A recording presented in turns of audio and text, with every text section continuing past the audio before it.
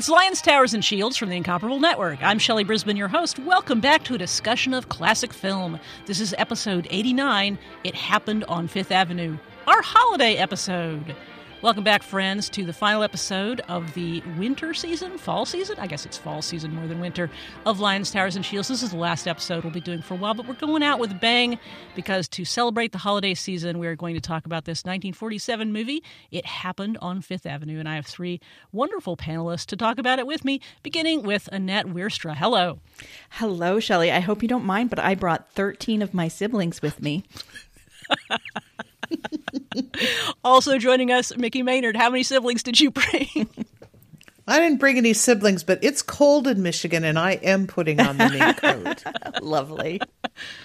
And also with us, David J. Lohr. Please give us a temperature check and tell us how many siblings you're bringing. And that goes for your precious Jim, too. Oh, wait. Wrong movie. Similar quote. Wrong movie. It's okay. Nobody's going to check you. Well, I might. But yeah, anyways. you might. So It Happened on Fifth Avenue. This is 1947, which was kind of a big year/era for Christmas movies. It is the year after It's a Wonderful Life. It is the year Miracle on 34th Street came out. There is actually a connection to It's a Wonderful Life that we'll get to. But this was released by Allied Artists, which was the low-budget Hollywood studio Monogram decided to get fancy. So they created this thing called Allied Artists, and they promptly spent $1.2 million to make this Christmas movie, which was like 10 times the budget that they would normally spend. And they got a bunch of character actors, including Victor Moore and Charlie Ruggles and Don DeFore and Gail Storm, who was sort of a singing star of the 40s, which I didn't know until I read this recently, because she had a TV show later on. In any case, they got all these character actors together, and they put them in this movie about people who inhabit a mansion. They're homeless. It's 1947, so it's after the war. There are a lot of reasons that people do not have homes, and they inhabit this house belonging to Victor Moore. They inhabit this house belonging to Charlie Ruggles. They find out later who is our rich, mean man who we must, of course, tame by the end of the movie.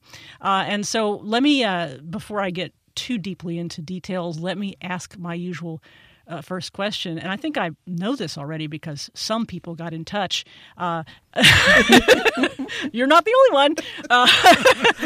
And I'm just wondering, have you guys seen this movie, and what are your sort of top-line thoughts about that? Mickey, we'll start with you since you're chuckling over there. Well, I have not seen it before, and, I always kept thinking, why haven't I never seen it? And I think it's because Miracle on 34th Street is just the resonant movie when it talks about Christmas and New York City. So somehow this completely slipped my radar. And my top line impression is that it's the skinny latte of screwball comedy. David, can you follow that? Well, it's one of those, I wasn't sure if I'd seen it. And then as I was watching it, I realized I must have, because there were whole runs of dialogue and set designs that were just popping into my head, and I went and looked it up. It's one of those films that just sort of vanished in 1990, and people were clamoring for it to come back, going, hey, Turner Classic, do this. Hey, American Movie Classics, when you showed old movies, do this, right? And I'm not sure why it vanished or what took it so long, but I think I saw it when I was young, and I was pleasantly surprised. But yes, it is not, I wouldn't say it's top tier, but I like it. We'll get to that. Yes, I will add a little bit to the details about why it disappeared and why it came back shortly. But Annette, how about you? Had you seen this before? Of course not, Shelley. Not only have I not seen it, I've never even heard of it before. And so you're like, don't worry, you'll like it. I just trust you. You know me by now, what I'm going to like, what I'm not going to like. I quite adored this movie. As like, the premise is interesting. I don't know, it was just really funny. It was genuinely funny, which I think you don't always get in a Christmas movie. So I'm going to say controversially, I like this better than a lot of the classics I've seen because it's less saccharine, and it had a great eclectic cast of characters sort of keep building up over the course of the movie and putting them all in this house. And the result, I think, was just very enjoyable to me. Hey, even Bosley Crowther liked it. Well, I don't know if that's a recommendation or not, but I did notice that. I was like, wait, if Bosley likes it, maybe I shouldn't like it as much as I do? I don't know. Well, I mean, he damns it with genial and charming, which Right. I get. It's not it's not great according to him. But Like he doesn't love it. He doesn't. there was a gushing. split in the critical reaction, which is kind of interesting. So a little bit of history here. So actually, this film was acquired by Liberty Films, Frank Capra's company, in 1945. This is before he made It's a Wonderful Life. He was looking for a Christmas movie to do, and he just chose to make It's a Wonderful Life, and and a lot of people at that time weren't really fond of that movie. It didn't do very well. This movie actually made money. So Liberty Films had it, and they sold the rights away to somebody else because Capra had already made It's a Wonderful Life by this point, and that's how Monogram/Allied Artists got a hold of it. This is the first Allied Artists film. They make it. It makes some money. Like I say, they spend $1.8 million to make it. Or maybe it's 1.2. I'm sorry. A little over $1 million to make the movie, and they do some box office. It is not by any means a hit. It is nominated for 1 Oscar for Best Story, which it loses to Miracle on 34th Street. So 1947, the year of Christmas movies. It is floating around. It's on television, and it is available for television in the 50s, 60s, 70s.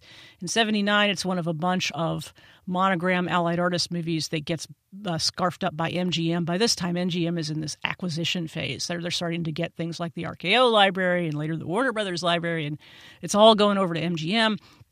And in the 80s, it was available for TV, but I think it was probably superseded by It's a Wonderful Life because they're so perceptually similar. It's a Wonderful Life was in the public domain, and you could tell by looking at the prints. Anybody could pick it up, and so the stations would typically do that. 1990, it disappears from television availability for reasons I'm not sure of. But yeah, like David said, there were lots of campaigns to get Turner Classic Movies and American Movie Classics, which then showed classic movies to play it, and they never did. 20 years later, TCM finally put it on, and there's even a fan website out there somewhere for it. Like there are people who really love this movie. And so they were eventually successful in getting TCM to put it on. It now is, because TCM, I mean, frankly, they're always looking for Christmas movies to program for December. I mean, how many do you have, right? And how many do you need? Right. You're competing with everybody else who does Christmas movies. And so they run this pretty much every year. And I think since about 2014, it's kind of been on the menu, and a lot of people have been aware. And I was not aware of it until I'm sure I saw it for the first time on TCM after that happened, because I have no memory of seeing it before. And you sort of have this feeling of, oh, it's a hidden gem that I didn't even know existed. And it's interesting because I think there are some people who I heard from, by the way, who like It's a Wonderful Life a lot better, and there are other people who are like, It's a Wonderful Life, but maybe a little bit less. And there are a few people out there who even like it better. And I think it's worthy to be on the list. Basically, I agree. It's not like a top tier movie, but it's fun. And I always enjoy a movie where the character actors don't get to lean on or be in the shadow of the star. And if you think about like storytelling, when it's a star-based vehicle, it feels like there are more rules about what can and can't happen in the movie because you can or can't do certain things with a star. But with character actors, you can have 2 old guys. You can have, Don DeFore, who's fine as a leading man, but he's not a leading man. I mean, he's just Don DeFore. You can have Gail Storm, who is much more girl next door than rich girl, but she's kind of playing both parts. And it's an interesting cast of characters that you wouldn't otherwise see in the movie. It's really an ensemble movie. Mm-hmm. Which is kind of fascinating for the period. And I mean, as I was watching it, it's kind of like you take a little bit of Christmas Carol and a little bit of My Man Godfrey, and you sprinkle in a little Damon Runyon. And I mean, I guess it's reminiscent of Wonderful Life, but it doesn't, I mean, it's someone who changes their ways, but it's not even, I mean, I can see why Capra would have acquired it. It does have that feel to it. But unlike It's a Wonderful Life, I actually liked this. So the 2 that it reminded me. You don't wait. You don't like It's a Wonderful Life? Quite, what is I know we don't have time, I can but do the 1 minute headlines. version. It's the difference between sentiment and sentimentality. And to me, Wonderful Life kind of tilts over. Several years ago, on the Mothership Incomparable show, I famously had to defend the fact that I do not like It's a Wonderful Life. And I was roundly mocked for it, but I made my case. You know, I liked It's a Wonderful Life when we couldn't see it that often. Right. Yes, It's that's a fair become point. something like a Christmas story that it runs every year. And when you see it too much, then it does definitely seem, very sentimental and almost maudlin. But if we only watched it like once every 10 years, I think the movie would probably resonate a little more kindly. Yeah. Well, it's you see the flaws to it. You see the seams. You see them tap dancing really hard to make this story work when you see it over and over again. Annette, jump in. I think you wanted to say Oh, something. I've just never seen it beyond like bits and pieces, and it seems sort of boring. But Yeah. so I've heard it's it also has the suicide thing, which I don't love. Attempt thinking about, and so I've just been like, I'm not seen it, and I don't think I ever will just bother watching it. So the way to see it and really enjoy it, the Music Box Theater in Chicago does a doubleheader every year of It's a Wonderful Life and White Christmas. And you're instructed to participate. It's sort of like Rocky Horror Picture Show, except for Christmas. And you bring jingle bells in a little bag. And, every time the angel gets its wings, you ring your jingle bells and you boo Mr. Potter and that sort of thing. So watching it that way it's a group experience fun. And it's a lot that of is fun. more fun. I did get in trouble one year because I did jump up and do the time warp. But aside from that, I do think the point about seeing It's a Wonderful Life too often is a good one, because It's a Wonderful Life is a clever premise. Like yes. the idea that the guy wonders that what would it be like if he didn't exist. That's a great premise. But if you see that premise too often, you forget that and you're looking at the flaws in the movie, because it's not a super well put together movie. Anyway, that's not what we're talking about. I hate to drag us away from it. And I was just going to sorry. say, it's kind of like part of the thing that works for me is that it's a Twilight Zone plot. Part of the reason it doesn't work for me is that it's not a very well put together Twilight Zone plot. Like it overstays its welcome. The Twilight Zone is 30 minutes and it just flies. And this, you're like, okay, we get it. Let's keep going. Where's the next thing? Come on. I just had an idea for an LTS holiday episode. It's going to be controversial Christmas movies, or movies about which we have controversial takes. Because I have one that's a doozy, and we'll do that. Maybe we'll do that next year. I was going to have us do Meet Me in St. Louis, but who knows? I've got a year to plan. Boy, I've got a year to work on my controversial Meet Me in St. Louis take. God, that movie. I have no memory of the movie. That Judy girl, But she just didn't know what she was doing. Oh, Trolley God. song, my. No, the movies that it was interesting you mentioned My Man Godfrey, because, I think the sort of take of the rich man who reforms in some way is probably the more relevant thing. And I thought of My Man Godfrey. I also thought of Easy Living, because you had I was going to say Easy Living. You have a rich too. guy who is not. I mean, he's got the trappings of being terrible. He's a comic book rich guy, but Yes. Charlie Ruggles just can't pull off being a meanie, and so he's a meanie in terms of his actions. But you look at him and you go, "It's Charlie Ruggles. Come on." Well, I don't even know who he is, and I still was like, I like you. I think you're gonna change. I like it. It's not quite as cartoonish as, say, like a British pantomime, but it's very much that, oh, you're not really mean. No, you can't really be that mean. Oh, you're going to be fine by the end of the movie. And it's kind of reassuring when he is being mean. You're like, yeah, you're going to get redeemed, right? He's never quite as evil as Scrooge. It's the sweater. Once you put that sweater on, there you go. You can't be evil in a cardigan like that. And You can't be evil in a cardigan. There's your Boom. title. Right, there's your title. There's your title. For once, Merry Christmas. I have notes on one page that I always keep, and then I have finally started keeping a set of notes, which are things that happen during the show that I have to write down, and now I have to write down time. Now I'm thank so you. sorry. No, I appreciate it. It's fine. So yeah, let's talk about some of these people. We've got Victor Moore, who is the leader of our homeless contingent, who lives in this mansion, and then we have like Don DeFore, who we've seen on LTS and Too Late for Tears. We have three actors who had later careers on television that are of note. Don DeFore, who plays the head of the household in Hazel, that terrible show in my opinion, because Shirley Booth is a great actress and she was really badly used in that show. But whatever, she took it for the paycheck, I guess. Then you have Gail Storm, who had her own TV show in the 50s that I only saw. I've seen a couple of episodes. I have no living memory of it. And then you have Alan Hale Jr., who will eventually become the skipper on Gilligan's Island. Skipper! Yes. And he's like in his 20s in this movie, because I always forget how young Alan Hale Jr. was when he played the skipper in the 60s at Gilligan's Island. So you see him in his 20s and you're like, wow, this was a really long time before that. It wasn't that long.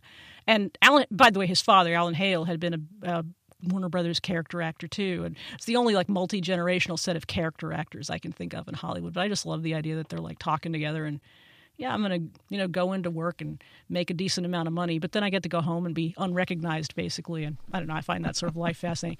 But yeah, so we have all these actors. Victor Moore, who I think mostly played comedy parts and played parts like this, but this is what he's mostly known for, because this is probably the biggest and best part he ever had. So what do we think of Victor Moore as the leader of our band of homeless?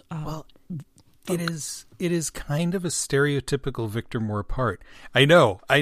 Someone who's going, wait, all these Victor Moore parts. He originated the role of Moonface Martin in the original production of Anything Goes in 1934. Oh, which really? Is very much, again... Right, he was a theater guy in the 20s and 30s, wasn't he? He was a theater guy, yeah. And I want to say he really broke into film... was he in that terrible movie of Anything Goes? I have to look now.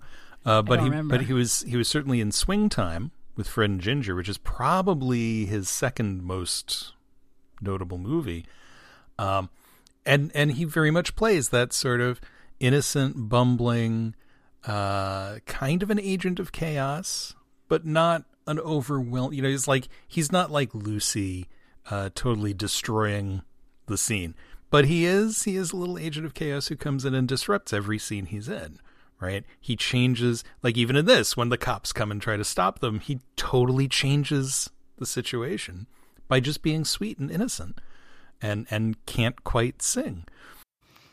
Charlie Ruggles sometimes played parts like that, which is funny because they could have switched, Right, they could absolutely. I think they chose correctly. I think Victor Morton's in the right part, but I always think about it. That's a Charlie Ruggles kind of part. Like Ruggles is often sort of a guy who is circumstances are getting to him, whether he's a functionary or whether he's a rich guy. Like he's not usually in control of his own destiny. I think in this movie more than usual, he whatever we may say about how he appears in his cardigan and how mean he is, he's much more in control of his destiny than he is in most of his roles. And Victor Moore is in a weird way too. Well, and he's sort of like, I mean, you can see why this would have appealed to Capra. And I mean, I would say probably the most connection you have to the Wonderful Life plot is that he kind of acts like Clarence. Is he a hobo or is he an angel? It could work if he were just an angel. I don't know. But it is sort of that innocent pulling the redemption out of you. So I had a reaction to basically the plot of the movie, but it has to do with the actors too. I had the impression, and I know it's not the case, but that this was a pre-war script that got updated after World War II, because all of this could apply to the Great Depression. And more so. And we certainly did have unemployed servicemen who came back after World War II. And if you look at The Best Years of Our Lives, there's examples right in that movie. So it's a little bit of a nod to that. But it just felt, I wouldn't say stale, but it just felt like it had been one of those movies that was on a shelf somewhere and they were looking for material and took it down and said, well, this is set in 1935, but we could fast forward and make the unemployed people unemployed service people and update it that way, because it just kind of felt about 10 years old when I was watching it. That's an interesting point, and it feels like since it's post-war, the solutions are more readily at hand, because you can say, well, there's stuff out there if we can just go grab it, if we can just make our idea work, and we have the capital.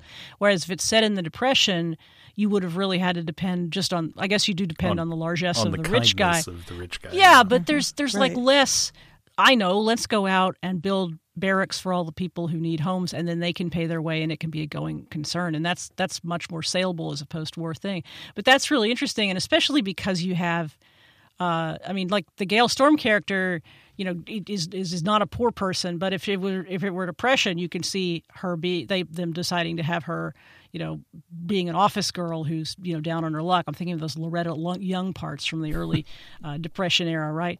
But instead, she's just, she ends up getting caught up because she gets into her own house where she thinks she's going to be alone. And so she ends up having to create this character of this person who's down on her luck, which is perhaps a little less believable after the war. What's her problem? She's trying to get a job as a singer, right? So she's, not in a profession that is at any particular risk after the war. Presumably there are lots of cabarets going on. Lots of ex-servicemen would like to be entertained. I mean, hey, there's a Latin delicatessen that has a live stage show.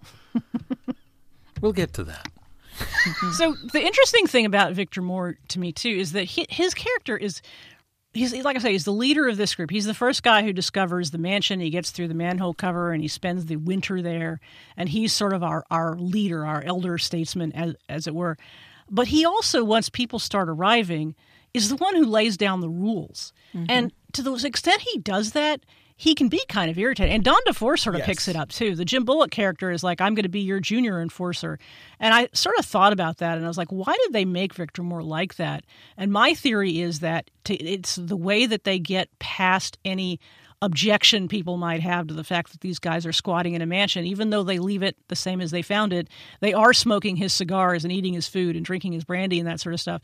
And so by Victor Moore being a tough disciplinarian on this little family and having rules, whether they're good rules or not, it seems like that's to tell the audience this is okay because they're taking good care and being honorable stewards of this place they're squatting in. There's a parent in charge. Yeah.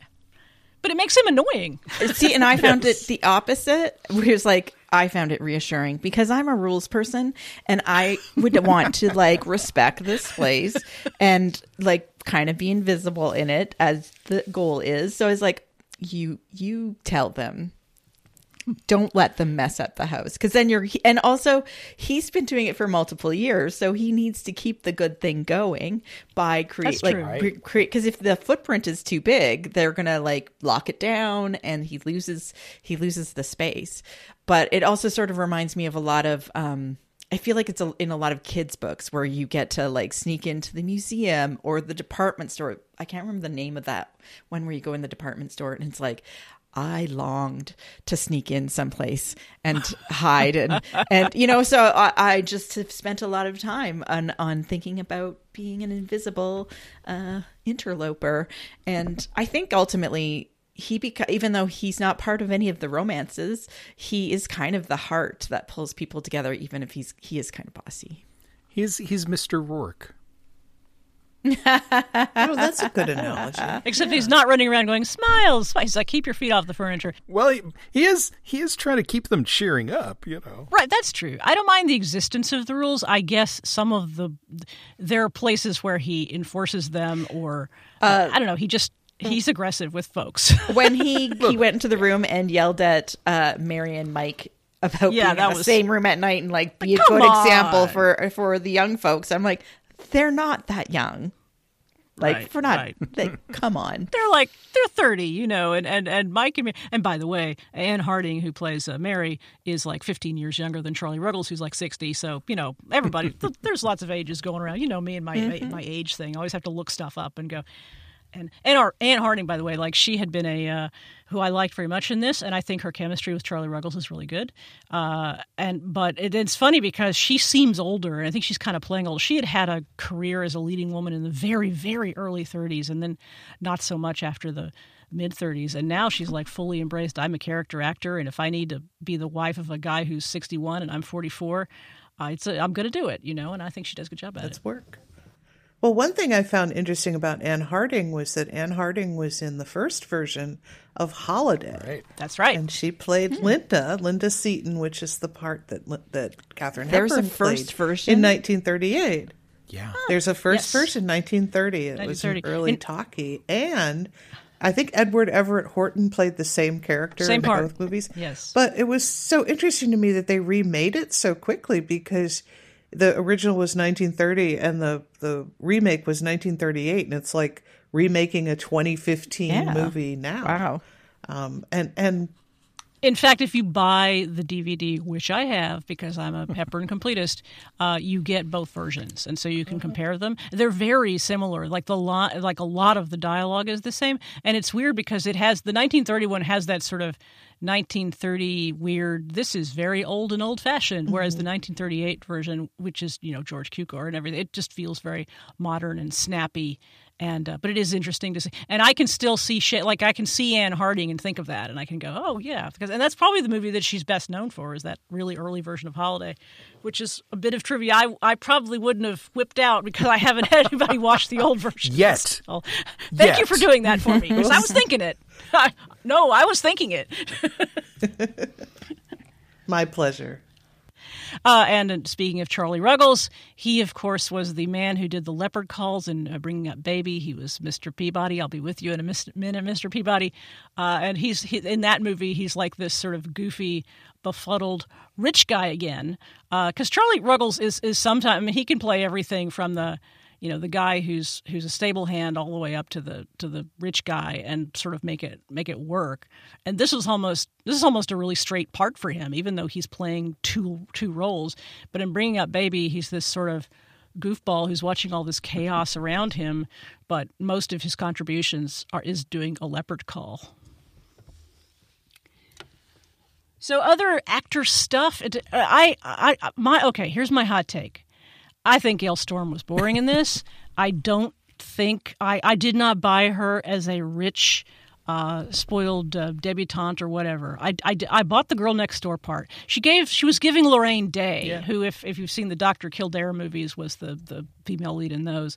But she was just sort of very, hi, I'm sunny, I'm shiny, I'm happy, I'm going to be Don DeFore's love interest, and everything's going to be swell. Oh, and my dad is this rich guy. Hi, Charlie Ruggles.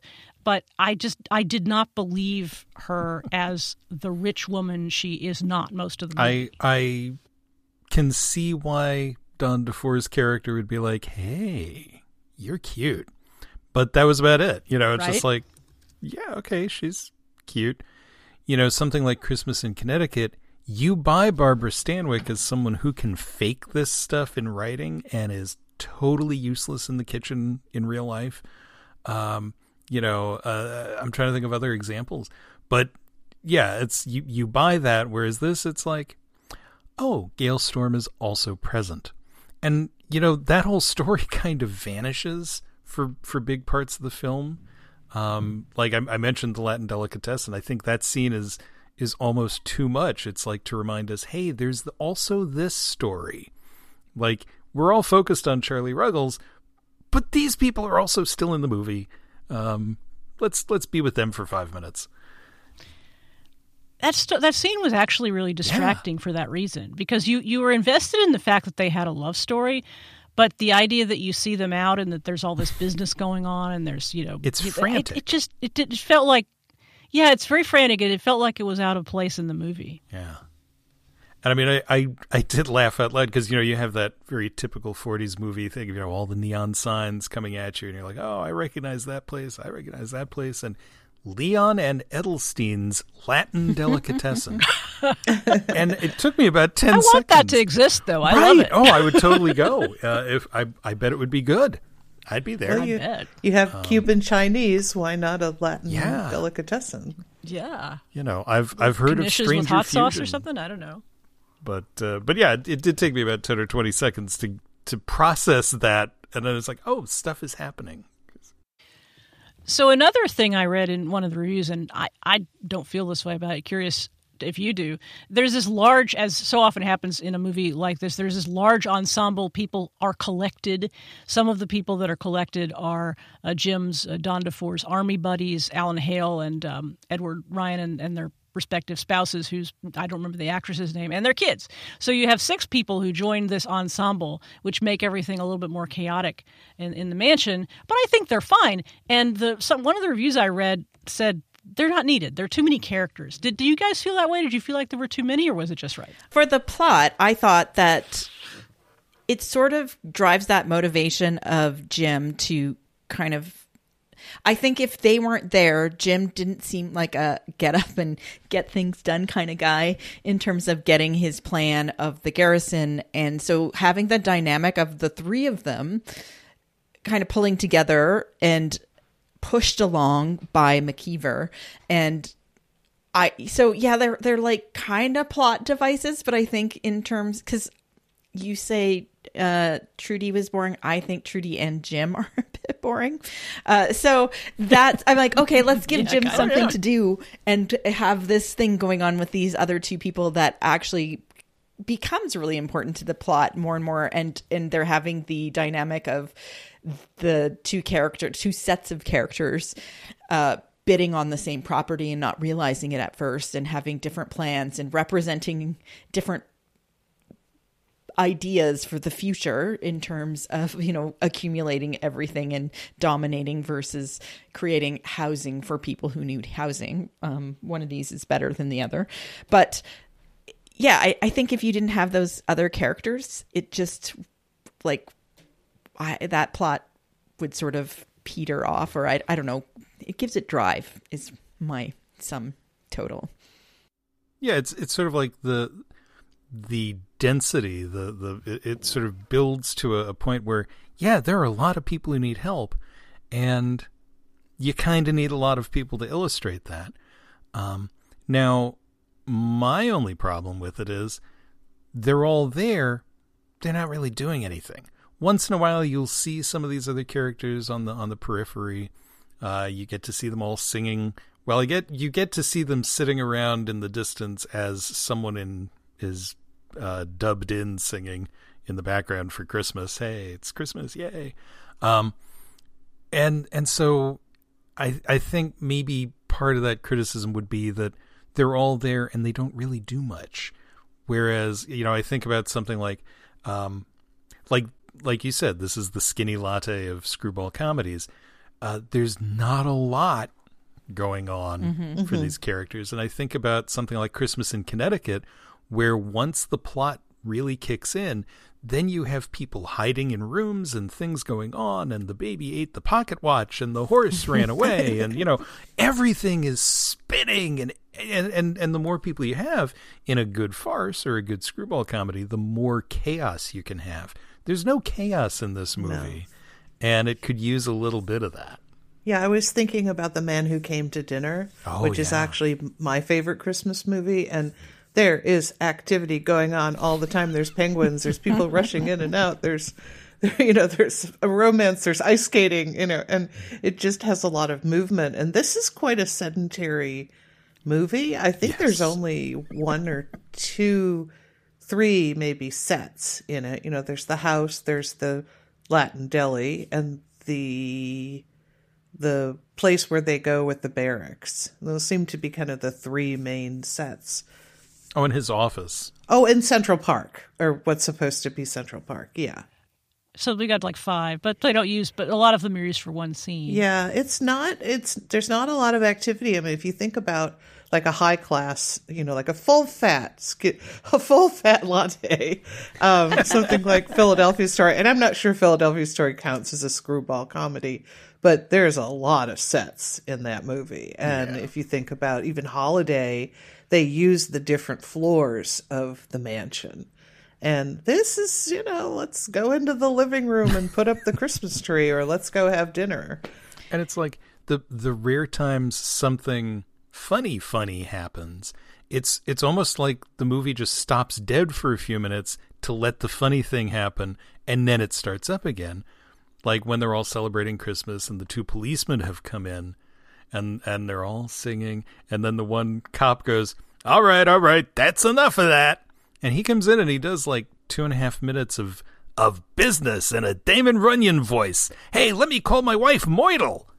Right? And it's very Damon Runyon. I called them Three Stooges cops, though. Even though totally. Two of them. Totally. There was very, very Stooges. The accents, the whole thing. I expected one cop to bonk the other on the head. I really did.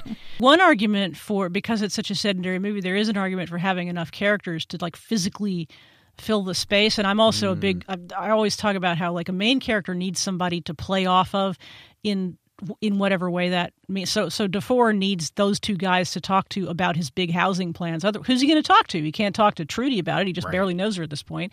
He can't really talk to McKeever. It's McKeever's idea. He has to have somebody to carry it forward with. And then at Christmas, you need to see how full that room all of a sudden is, because that's the point at which we bring not only all the people that are living at the house, but we have the cops stop by. And you're like, oh, that's a lot. I think they're like 13, 14 people at that point.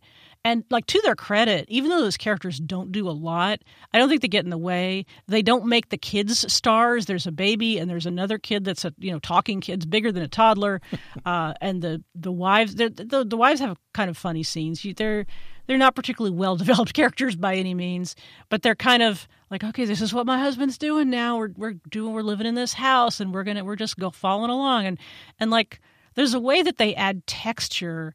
I didn't find them. I found that they kept them in the background just about the right amount for my taste. But it was interesting to read somebody say, I don't think they're necessary, though. I think if you got rid of them, I wouldn't be like, wow, this house sure does seem empty. Well, I do like that you have one talking kid to remind us that it's a Christmas movie.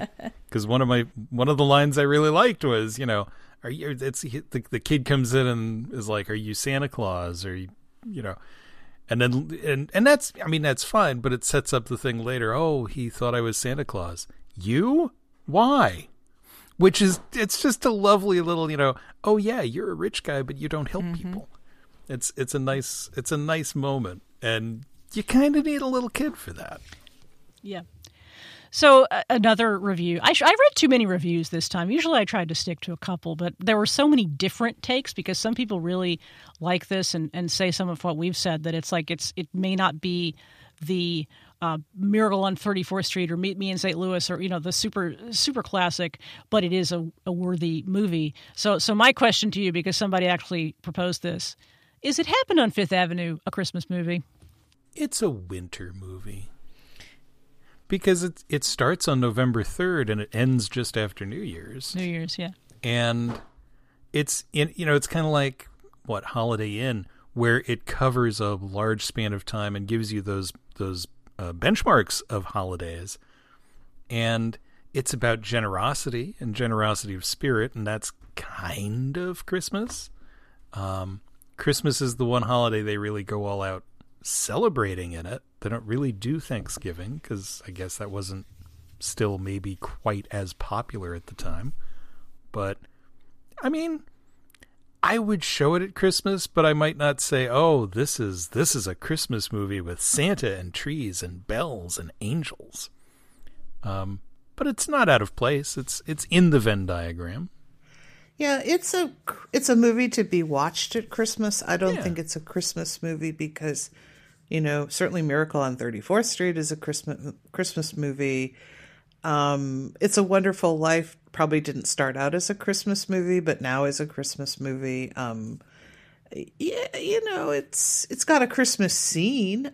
So what was the movie, the Claudette Colbert movie, Since You Went Away? And that had a Christmas scene in it as well, but that's not a Christmas movie. So, I think TCM probably does program that at Christmas because, as I say, they're always looking for content. My favorite Christmas movie is Bridget Jones's Diary, which starts and ends in Christmas. Oh. And I'm like, I love that movie. I watch it every Christmas. I just think that, and look, I'm watching nonstop Hallmark movies right now. I love a Christmas movie in whatever shape or form. But I think, like, when I think of Miracle on 64th, which I've actually 34th Street, I have seen that one.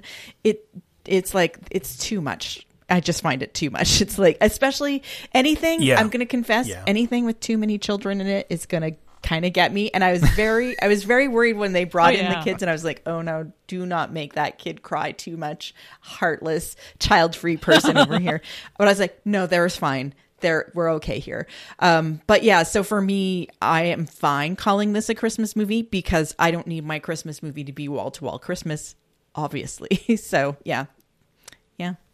See, I prefer that. I think that's one of the things about movies set at Christmas that have Christmas spirited scenes in them that I really like, which is why I had us watch the movie whose name I can't remember, a couple of it was the Joseph Cotton Ginger Rogers movie that we watched a couple years ago that I will remember in post-production and edit this in.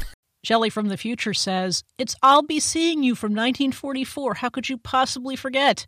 But it happened at Christmas, but it was not really a Christmas movie. It happened over the Christmas, New Year's week, just like this one does. And I like the idea that you pause for Christmas. You have a scene that evokes Christmas. I mean, this movie made me tear up a little bit, and every good Christmas movie should make you tear up a little bit. But it was not just wall-to-wall Christmas, because that is not my personal taste. And I like the idea that Christmas exists as a thing people do and enjoy and pause for, but that is not the reason for the movie's existence. Well, and it gives the sense that they have lives outside of the story or the holiday, right? It's a bigger canvas. One of the reasons I love Christmas in Connecticut is because even though it is really tightly focused on the holiday, it's also undercutting everything about, hey, this is what it's supposed to be. This is how we celebrate Christmas. And it's wonderful. For me, one of my favorite Christmas movies, I watch it most years, is the original Pink Panther, which is not at all a Christmas movie, but it's got a lot of snow. So it's okay. And, it's like Christmas movies, it just depends on the kind of movie. Like the Hallmark movies really know what they're doing, and they are really fun. And if you're in that zone and you're in that mood, they're great. At the same time, I saw a thing online the other day. What has 12 actors, 4 settings, and 5 plots? 365 Hallmark Christmas movies. It's true, which is why, which is a fair comp, which is why we made the bingo works. Cards from Smooch, so you can. Right. And we played them last night when we watched a movie, and they're brilliant. Did you? Oh, good. Shapansky is super intense about it. It is delightful, but it's like it works because they're so tropey, but also they're like candy fluff that is comforting, and I can, so I don't expect or need the depth from them, but like. They all blur together. Like, did I see that one or not? I can't remember. It doesn't matter. Yeah, the only Christmas movies I watch like that are with you guys on Agents of Smooch, because that is exactly the dosage I like my Hallmark movies in, because I can appreciate them for what they are. I don't have to look, don't have to be snobby and look down my nose at them, but I also don't have to watch 12 of them. Like watching them with people with a lighthearted, amusing approach is again. Especially when you have a beverage. Right? Like, did I see this movie? It's I'll Be Home for Christmas. Wait, I'll Be in Nome for Christmas. No. I think it was I'll Build a Home for Christmas. Oh, wait, I saw them all. Right, But there's nothing wrong with that. There's nothing wrong with wanting comfort and wanting a happy ending and knowing you're going to get one. And just seeing, how do you get to the happy ending? If you think about the Nancy Meyers movie, The Holiday, I think about it often. Would it work in the summer? I mean, I think because people trade houses in the summer. I mean, it could be an English woman, an English woman who wants to come to California and a Californian who wants to take a summer holiday in England. So you could tweak it and make it into a movie that sort of works at another time of the year. But Christmas just gives it that whole glow, that sort of sweetness and English country and snow and all that. And then on the Hollywood side, who would do something nice for an old cinema guy, like in the middle of the summer? They probably wouldn't. So the Christmas spirit, comes over Jack Black, and he brings visibility to, an old figure of Hollywood who's been forgotten. So I think you kind of need a Christmas angel for that part of it. But there's another one that, like, I think part of what makes it good is it's not Christmas saturated, but it is a great Christmas movie. Well, and that's what's interesting about Christmas being in the middle of a movie like this, because Christmas comes upon them and it's kind of a surprise and it changes their attitude. And because the whole rest of the movie hasn't been about Christmas, you get the feeling along with the characters, oh, it's a different time. I'm in a different place. I have the opportunity to see things differently and to be different myself. And that for me that makes a great Christmas movie, if you ask me. Well, and it is a literal transformation. I mean, I had a theater mentor who, and once he taught me this, it sort of unlocked why so many things that are good to me. That in a good story, the protagonist has to change. Not that they could change, they might change. No, they have to change. Otherwise, why are you watching this? Why are we reading this, right? And, sometimes when it's, hey, you're going to be visited by 3 ghosts in one night and poof, you're totally different for the rest of your life. That's why I don't like Christmas Carol either. But this does allow a little bit, you get to know these people and then you get to see them thinking, you get to see them changing because of their interactions with one another, that they wouldn't normally bump into these people any other time of the year. But here is a time where we're bringing people together and they don't have homes and we're going to get to know them. And, all of that has this cumulative growing effect on Charlie Ruggles. And I like that he doesn't change right off the bat. Mm-hmm. It takes him time. And, he starts to fall in love with his ex-wife again. And he starts to see these things. But yet he's still trying to disrupt his daughter's affair. He's trying to fight for this property that they're going to buy. And the ex-wife finally says, "You're wrong. You didn't really change. Just forget it. We're done." And that's almost like the spark that finally changes him, where he's like, oh, wow, I've learned all this stuff, but I'm still not changed, and I'm still being a bastard, and I can still fix that. I have time to fix that. And all of that, again, it's all built in, and this is why I love the last line of the movie, and I hate the way they play it, because, everything's happy, everything's, they all go off. And he finally says, like the last thing he says is, "Mary, remind me to nail up that loose board that they've been using to get in and out of the mansion secretly. Remind me to nail up that loose board." And there's no reaction from Mary. And he just keeps on going with the next line, "'Cause I want McKeever to walk in the front door next year." And everybody goes, "Aww." And the movie ends. Whereas it would have been so much better to say, remind me, yeah, it's all a happy ending. I've changed and we're going to get married again. Remind me to nail up that board. And if she had gone, "What?" Because that's the last, it's like, oh my God, what are you doing? I thought you changed. And that's when he can say, "'Cause I want him to come in the front door." Yeah. And then you get a bigger awe because, oh, it's funny too. But, you just have that split second of, wait, maybe he didn't change. And she should be on the lookout for him to not have. It shouldn't. If not enough time has passed for her to believe in his change completely, and for him to say a thing like that, she should be suspicious of it. Yeah, and the setup is there, the writing is there, and it's just directed all wrong. I was wondering, like, why doesn't he want McKeever to know? Because at some point he's going to have to tell him. So why is he the one that's not knowing? And if you want him to come in the front door, because McKeever will show up at the fence and it'll be nailed up. Be like, I can't get in. Well, if you just you could just let him keep doing it, and I don't know. I was like, I don't understand why we're not telling him. I think, and we didn't get to see sort of that reveal. Was a little disappointing to me.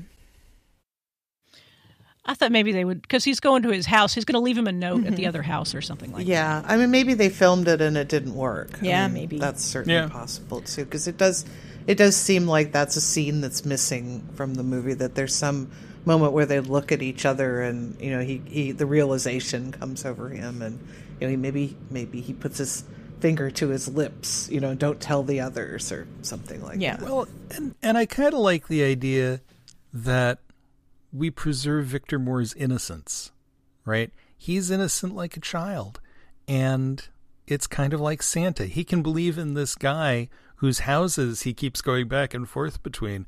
Never seen him, never met him. Hey, but, you know, and I kind of like that they leave that to happen off screen, to be, you know, well, you know, maybe I'll run into him at my Virginia mansion. Maybe he'll come back next Christmas and I'll be like, "Hup, I'm here." Because I can't imagine he'll keep up the charade for the rest of his life either. But I like that we get to leave Victor Moore innocent and happy and blithe and just a free spirit. Yeah, well, I think it does simplify it. I can see that them having filmed something that didn't work, or he's the character that is the most the same from the beginning of the movie to the end. Although he has, like, you know, he is this guy who's been doing this thing on his own, and he, as we talked about, you know, he now has this cavalcade of people who's getting in on his thing, and he's happy to let them in on a human being level, but his main concern is, don't mess up the house, okay? Because that could screw this whole thing up, and he's right to feel that way. But he's himself throughout the movie, and in fact, like, maybe a little too much of himself is because as I said, he's, you know, kind of bossy. Yeah. But the one character who doesn't change. It doesn't really need to change. Yeah, he's not the protagonist. He's, like I said, he's the agent of chaos. It's a very, very small scale, mild chaos, but it's without him disrupting the reality of things in the very first scene, nothing else happens. I felt a little sad for him. I think it's at New Year's where he makes the speech of, well, we'll probably never see each other again. And it's like he's created this little community that he kind of didn't want. And then he has this little speech about we probably will go our separate ways. We'll never see each other again. I wish you all the best. I hope you're happy. And I'm like, oh, I think you will, because I think people liked you. Don't worry. And they all know where you're going to be on November 3rd. Well, that kind of encourages them to think about the future, because, yeah, they might have gone their separate ways, but this sort of reminds them, we created a little bit of a temporary family here, and we're going to need to pull him back in or let him pull us back in some way, whatever that might be. And that it's important to him. Like I say, he's a little bit aggressive, but this ends up becoming meaningful to him, this group of people. Well, and the one line that really hit me hard at the end was where he says, you have all become my friends, and to be without friends is a serious form of poverty. Which, not that monetary poverty is kind of serious too, but you know, for a movie like this, that's the sentiment they're trying to get across. They don't really do a good job of confronting the reality of what it would be to be a hobo or a panhandler or anything. But, you know, they're movie hobos. Yeah. They make him a romantic figure. Like, somehow Victor Moore gets by because he lives in these mansions or whatever. But yeah, they and he's an older man. He probably would have health problems at some point. They gloss over a lot of the details of. I think there's some reviews that sort of address that there's not really an edge to the movie, even though you have politics, which is another conversation I wanted to have about. This feels like pre-war politics in the sense that there's socialism and sort of, you know, the rich are doing things that are displacing the poor in some way. The movie itself doesn't really have an edge about that. It's a little bit Capra. That's another Capra-esque aspect of it, because it can talk about social issues, but it doesn't really push you to do anything as the viewer. And the politics, as I say, it's so the rich guy has taken away the place where Don DeFore, this ex-serviceman, is living in order to build a skyscraper, and that's bad. And Don DeFore is just Don DeFore's trying to use capitalism. He's trying to raise money from his friends to build barracks build a housing for ex-servicemen, and he's doing it in the capitalistic way, but a guy who's a bigger capitalist than him, who has personal motives, is making it hard for him. And then all these other people are homeless for various reasons. And so there's a political edge. There's a political aspect to it, but there's really no edge to it at all in the movie, that's very post-war. The political content itself feels pre-war, but then the way they respond to it feels a little more post-war. Well, the solution is, it's like they walk up to the line, as you say, Shelley, and then the solution is like, well, a rich person will just fix this for us. And that's not a sustainable solution. But the questions they're asking, those are really relevant to us today, which I was hoping for something. Of course, why would I think that? But I was hoping for something a little more substantive in that. But yes, no, the solution of the rich person will just be generous and he can keep being rich. But now we think he's nice and then we get what we want. But that doesn't, it sort of helps people because you're creating some housing instead of mowing all of the housing down. But it doesn't fix anything or change anything. So I would have liked a little bit more of a backstory on, the younger men. I mean, there's a young man and his wife, and they have a baby. So what have they been? I mean, obviously we know what they've been doing since the end of the war, but I mean, they have no home. They're trying to find an apartment with a baby. I mean, where were they when the baby came? Were they living with someone's parents? Why did they? Maybe they had military housing. Yeah. Maybe he's been no longer deployed and he's back in the States and they've got military housing, that sort of thing. I don't know. I think they brought him back and remember, you may be right. There might not have been. The best years of our lives. Everybody got on those planes and came home. Yep.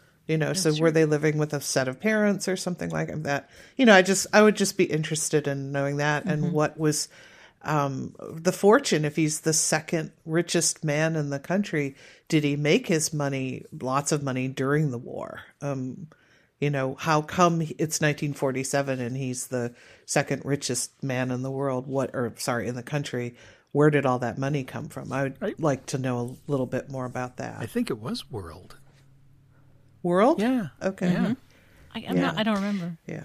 And at some point, didn't it say that he had been born in humble beginnings? Mm-hmm. So then, he talks about like that with magnet. Mary. They lived in a railroad flat, and I guess he did the old pull yourself up by your bootstraps and take over the world kind of a thing, which I suppose is supposed to make him even more sympathetic, not only in terms of that memory, but just in terms of, I was like you, and then I got rich. So maybe the lesson is, if you have the right breaks, you could become a capitalist too. Right. It's very much like Scrooge starting off in simple, plain existence, and then becoming the rich miser. And yeah, I mean, there's the point where he says, remember when we lived in the railroad flat and $12 was expensive? Lived over there with Dana Andrews and his parents from the best years of our lives. So, and I think the only other thing about the way that it ends, where O'Connor signs the paperwork over to Don DeFore so that he can then build his development, the two thoughts I had about that are, I assume or hope what happened, just for the synchronicity of things, is that the money that the veterans had raised is what pays for it. So it's not just that his future father-in-law is paying for it. It's that Don DeFore is going to give him that money in exchange for signing up. And the other thing is there is a point where I believe it's Mike who said, I can't actually remember, but there's the implication that this venture is not destined to be profitable or is not destined to make anybody rich. Maybe it's going to break even. Maybe it's going to be a win-win for both the veterans who get housing and Don DeFore, who has a means of gainful employment. But you don't get the impression that that the movie thinks that Don DeFore is going to get rich doing this, which is interesting because, he's not going for capitalism. He's going for part altruism and part, I need something to do with my life and support this family that I'm about to start with Gail Storm. Well, and he's going to marry an heiress after all. So. Well, that's true. So we have a whole different movie. Does he know she's an heiress? By the end, he would. See, I was trying to figure out exactly where that happens because I don't remember him saying it to her. I mean, he finds out who Mike is and presumably comes home and says, boy, you'll never believe this. In a bit of a slapsticky scene that, again, doesn't match the tone of the rest. Right. But do he and Trudy have a conversation where she goes, hey, just something I ought to tell you. This is Mary. She's my mom, and she's married to him, and I'm the heiress to this. They don't want to make it a big deal in the movie, but I don't remember it happening. Doesn't. I don't remember him. It doesn't. No, I don't think it does. They allied right over it. But she does make a point throughout the movie of, I don't want him to know yet because I want him to love me for me, not for you and your money. So it's implied. It's slightly suspicious that all the clothes fit her. Yeah. Though. I mean, yeah. That's like, wait a minute, it fits like it was made for you. And that I'm going to wear that first evening gown she shows up in. It's like, that looks really good on you. I wonder why. Yeah. Oh, in fact, the scene where I think she and Don DeFore have the most chemistry is that first scene where he's teaching her how to shoot a gun in the house. Yes. Because there's nothing more sexy than gunplay. Well, I kept thinking, hey, now that's not how they taught us to shoot in the Army. Oh, show me how. I don't think in the Army they wrapped their arms around your waist and, we're doing all this. I'm pretty sure because my grandfather was an artillery man. Any final thoughts? What haven't we talked about for this movie? Well, there is one line that stopped me dead in my tracks. When you got the Damon Runyon Three Stooge cop in there, where his Victor Moore says, "Why don't you invite your wife to join us? That would be really nice." And he calls her up, and it doesn't go well, and she's not going to join us. And I actually wrote it down. She's not bad. She never laid a fist on me except in self-defense. Self-defense. And I just went, oh, that got dark for a minute. Yes. And then we're back to our heartwarming Christmas film. It's like, wow, all cops are bastards. Clearly. So I was very interested in the references to the Gilded Age, since I am a fan of the HBO series, The Gilded Age. And the fact that it's 1947 and they're giving these tours of New York City, and here's the mansion of the second richest man in the world, and these mansions come from the Gilded Age. And I thought, oh, interesting that even then that was something that the audience would have automatically understood. And there's a guy on Instagram who goes by Keith York City. His name is Keith Talon. And he spent the pandemic, when the pandemic started, he was working at Ralph Lauren and he got laid off. And he thought, how am I going to fill my time? And he decided to walk every block of Manhattan, go out every day and explore a new neighborhood. And he figured out, well, maybe I can give walking tours since I've been doing all this walking. And now he's considered one of the experts on New York City and its architecture. And he gives tours based on the Gilded Age TV show. So when I was watching I love that scene, in the beginning and then at the end again, where they said, and, here's a mansion. And I thought, wow, from 1947 to now, people are still interested in the lives of the rich and the mansions of the rich. I think a few more of those Gilded Age mansions existed. I think an awful lot of them have been torn down now. Yeah, or made into other things, but a lot of them have been torn down. I was surprised how many. That whole block, where Bergdorf Goodman and the Plaza Hotel were, that was all Gilded Age mansions. Oh, yeah. And those were taken down, and even some of the ones farther north, closer to the park, have been taken down. Hard to maintain giant households like that as households in modern-day Manhattan, I would imagine. But it's interesting. So probably this one would be gone. I would not be at all surprised if... I mean, I know it's mythical, but... Right. It might have been... And there's another one nearby, the Guggenhof Mansion. Where he's going to go stay next time. Right. So. Exactly. Annette, any final thoughts you have? I think the lesson that I've learned is if you're going to skulk and squat in someone's house is pick one with a good wardrobe, but two that also is the same size as you, because then you can swan around and in all their clothes and feel really good about yourself and look pretty swanky for at least, a quarter or a third of the year. So that's the lesson I'm taking. Yes, let us all make that our mission to find billionaires who are similar in stature to ourselves and then take over their lives when they're not used to it. That's where I'm recording from right now. I'm in a tux. The Guggenhof Mansion. Oh, of course you are. You should have been in a smoking jacket. Yeah. Didn't we all dress for the podcast? Well, I'm in maize and blue, so. Well, friends, thanks so much for being here to discuss It Happened on Fifth Avenue. This is the final show of the fall-winter season of Lions, Towers, and Shields. We'll be back in early March with a spring program I'm about to spring on my panelists. They don't know yet, but there's good stuff a-coming. This is episode 89. You can continue to keep up with us over on the socials at Lion, Tower, Shield. I probably won't post a whole lot, but if you have suggestions for movies or ideas or just want to chat with us about that, about the movies we do on the show, we'd love to have your comments. You can also reach out at theincomparable.com/LTS, where you can subscribe to the show and read the show notes that I put so much work into. In fact, today, the number of self-referential LTS links, it's out of this world, friends. Thank you for listening so much, and have great holidays, whatever it is you're celebrating this time of year, whether it's Christmas or just the fact that there are an awful lot of movies to be watched on your Hallmark channel or on TCM, whatever your pleasure is. Bye now.